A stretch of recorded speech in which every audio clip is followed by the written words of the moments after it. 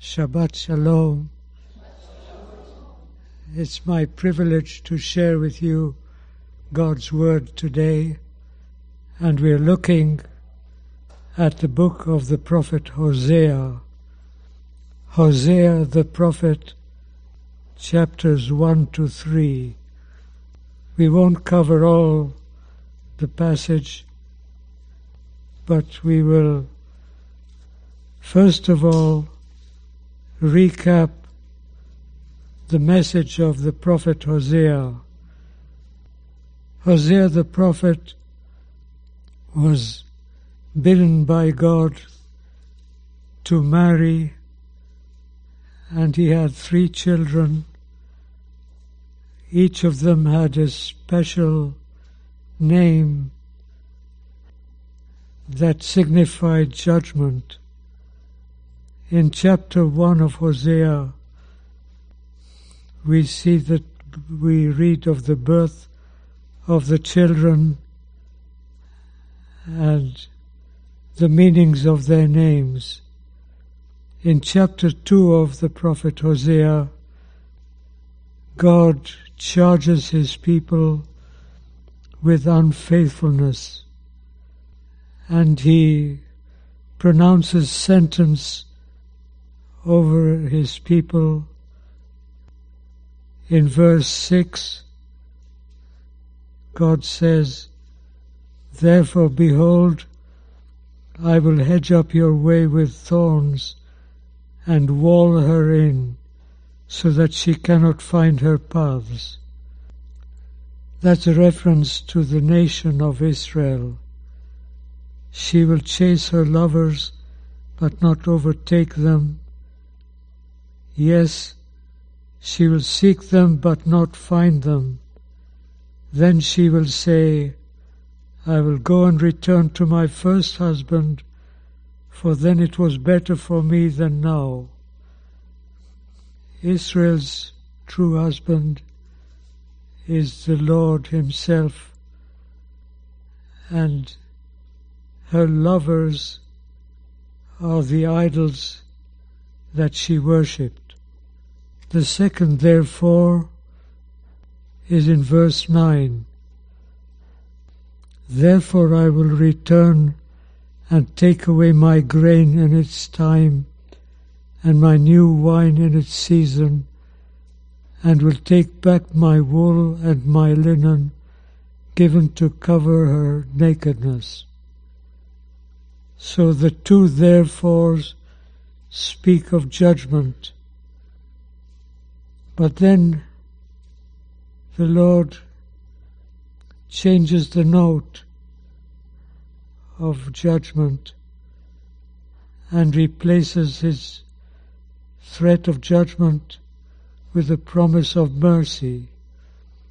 In chapter 2 of Hosea, verse 14,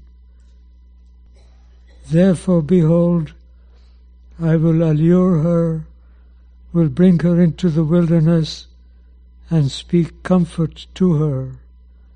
I'll give her her vineyards from there, and the valley of Achor as a door of hope." The valley of Achor is the valley of trouble. Achor means trouble, and the Lord foretells the time when they will go through a deep valley of trouble, but that they will emerge into a door of hope. The very trouble that they suffer will be a door of hope. And he continues to say, "She shall sing there as in the days of her youth, as in the day when she came up from the land of Egypt." And then a promise in verse 19. "I will betroth you to me forever. Yes, I will betroth you to me in righteousness and justice, in loving kindness and mercy. I will betroth you to me in faithfulness, and you shall know the Lord. That is God's promise to his people. I will betroth you to me in faithfulness, and you shall know the Lord. I will betroth you to me forever. The nation is promised mercy, and the betrothal he speaks of is a restoration to blessing and mercy. Our text is verse 19 of chapter 2. I will betroth you to me forever. Yes, I will betroth you to me in righteousness and justice, in loving kindness and mercy. I will betroth you to me in faithfulness, and you shall know the Lord. 3 times God speaks of betrothing his people to himself once again. As with Israel, so with repentant sinners, God betroths them forever to himself. He said to the nation of Israel, I will betroth you to me in righteousness, in judgment, in loving kindness, in mercies, in faithfulness. Let's look at those promises. God says to Israel, I'll betroth you to me in righteousness. That takes us back to Isaiah chapter 45. Isaiah 45 and verse 21. Tell and bring forth your case. Yes, let them take counsel together. Who has declared this from ancient time? Who has told it from that time? Have not I the Lord, and there is no other God besides me, a just God and a Saviour, there is none besides me. God here announces his righteousness. I'll betroth you to me in righteousness. I'll betroth you to me in judgment. In Isaiah chapter 1 of Isaiah, verse 27, Zion shall be redeemed with justice, and her penitents with righteousness. God promises to betroth his people to himself in righteousness, in judgment, thirdly, in loving kindness. We turn to Zephaniah the prophet, chapter 3, to see what God means by loving kindness. Zephaniah chapter 3, verse 17. The Lord your God in your midst, the mighty one, will save. He will rejoice over you with gladness. He will quiet you with his love. He will rejoice over you with singing. God promises to betroth his people to himself in righteousness, judgment, loving kindness, fourthly, in mercies. Isaiah 54. In Isaiah 54 and verse 10, For the mountains shall depart and the hills be removed, but my kindness shall not depart from you, nor shall my covenant of peace be removed, says the Lord who has mercy on you. That is the fulfillment of his promise to betroth his people afresh to himself in mercies, and fifthly, in faithfulness. God will betroth his people to himself in righteousness, judgment, loving kindness, mercies, faithfulness. In Isaiah 62, verse 4, you shall no longer be termed forsaken, nor shall your land any more be termed desolate, but you shall be called Hephzibah, and your land Beulah, for the Lord delights in you, and your land shall be married. For as a young man marries a virgin, so shall your sons marry you. And as the bridegroom rejoices over the bride, so shall your God rejoice over you. Just a word on what is meant by what God said. As a young man marries a virgin, so shall your sons marry you.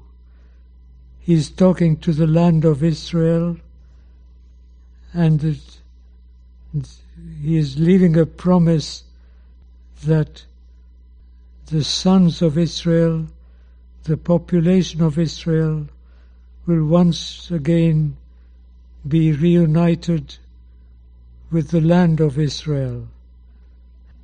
And the comparison is of that of a young man who marries a virgin. In ancient Israel, when a young man chose his bride, there was a period of preparation. And what God is saying here is there'll be a length of time. The people will be reunited with their country and rejoice in being in their own land again. And the other comparison is that of the bridegroom rejoicing over the bride. The bridegroom rejoices over his bride, and God rejoices over his people. They are his spiritual bride. The Lord betroths himself to repentant sinners using the same language that is here used. God betroths himself to repentant sinners. In 2 Corinthians chapter 11, verse 2, 2 Corinthians chapter 11 and verse 2, Shaul says to the saints, "For I am jealous for you with godly jealousy, for I have betrothed you to one husband, that I may present you as a chaste virgin to Christ, to Messiah." When we give our hearts to the Lord, it is a time of betrothal. And what he promised for Israel, he promises for his saints. He promised Israel that he'll betroth them forever in righteousness.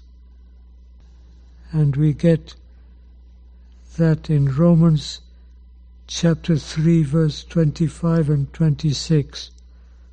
Romans chapter 3, verse 25 and 26. We'll read verse 24 as well.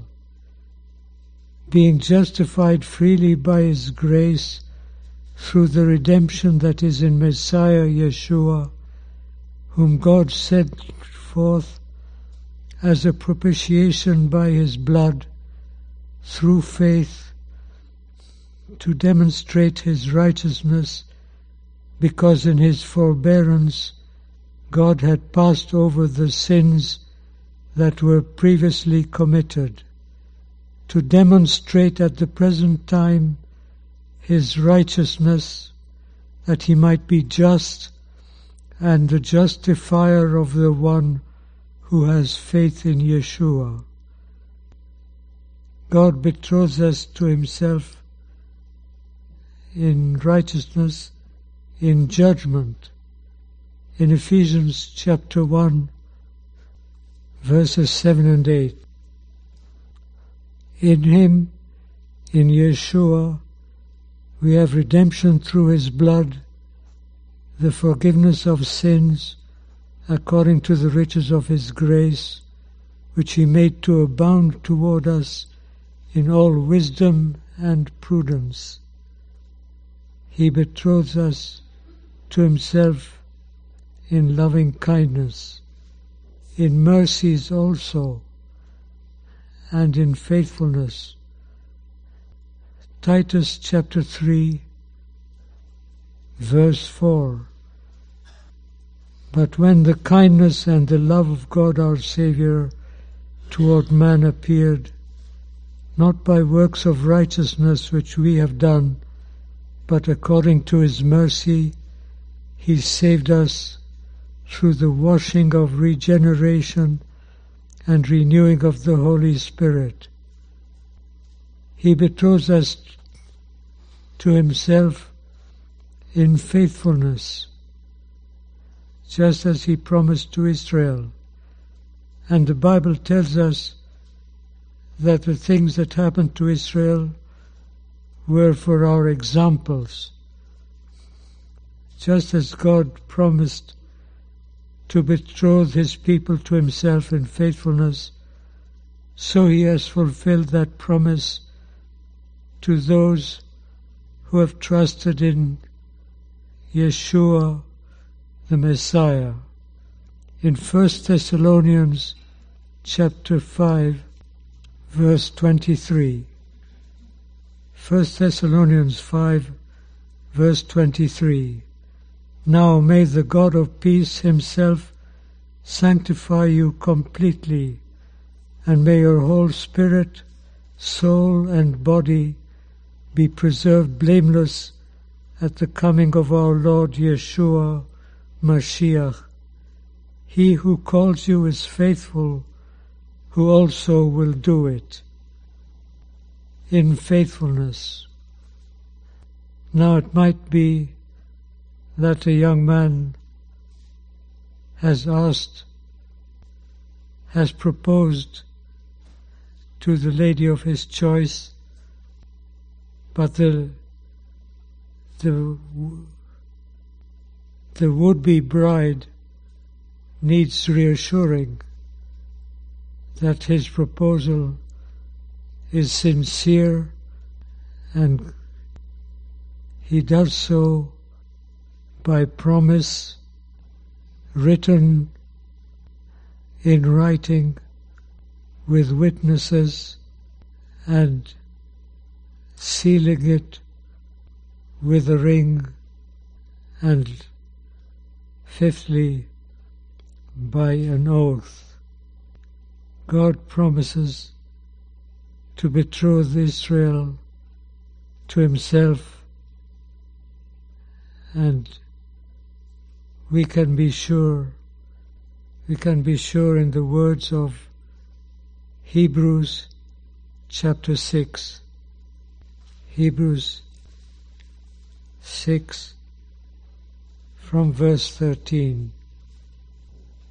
For when God made a promise to Abraham, because He could swear by no one greater, He swore by Himself, saying, Surely blessing I will bless you, and multiplying I will multiply you. And so after he had patiently endured, he obtained the promise. For men indeed swear by the greater, and an oath for confirmation is for them an end of all dispute. Thus God, determining to show more abundantly to the heirs of promise the immutability of his counsel, confirmed it by an oath, that by two immutable things in which it is impossible for God to lie, we might have strong consolation, who have fled for refuge to lay hold of the hope set before us. This hope we have as an anchor of the soul, both sure and steadfast, and which enters the presence behind the veil, where the forerunner has entered for us, even Yeshua, having become high priest forever, according to the order of Melchizedek. What God promised Israel in response to their repentance, that God bestows on every repentant sinner by promise, written promise, with witnesses, with his seal. The Holy Spirit is the seal of our redemption, and by his oath. By way of closing, let us pledge ourselves wholly to Yeshua and reckon that God's promise holds true. In 2 Timothy we read that he is faithful, he cannot deny himself. Shall we close with a word of prayer? Our loving Heavenly Father, we thank you that we can sing with the hymn writer, "How good is the God we adore, our faithful, unchangeable friend, whose love is as great as his power, and knows neither measure nor end. 'Tis Yeshua, the first and the last, whose Spirit shall guide us safe home. We will thank him for all that is past, and trust him for all that is to come. Amen. Even so come quickly, Lord Yeshua. Amen.